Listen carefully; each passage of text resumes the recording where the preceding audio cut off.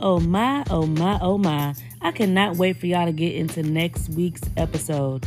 Y'all, for some reason, this season 2 got a lot of knowledge, a lot of spilt tea, and you already know we're going to get into them laughs. Stay tuned. You need to,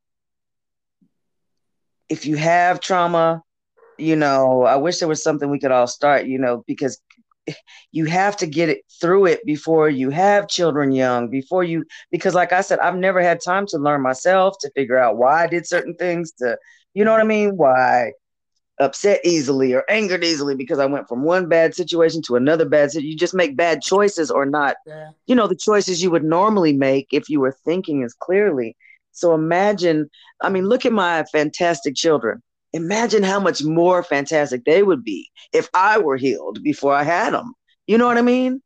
Like, there's lots of things you want to do with your kids. You wish you could do with the kids. And then one year goes after the next year that goes. And then, and it's like, jeez, It is so crazy how mothers take on so much once we have kids.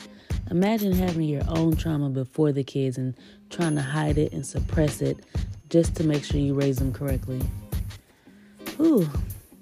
Women, we are some strong creatures.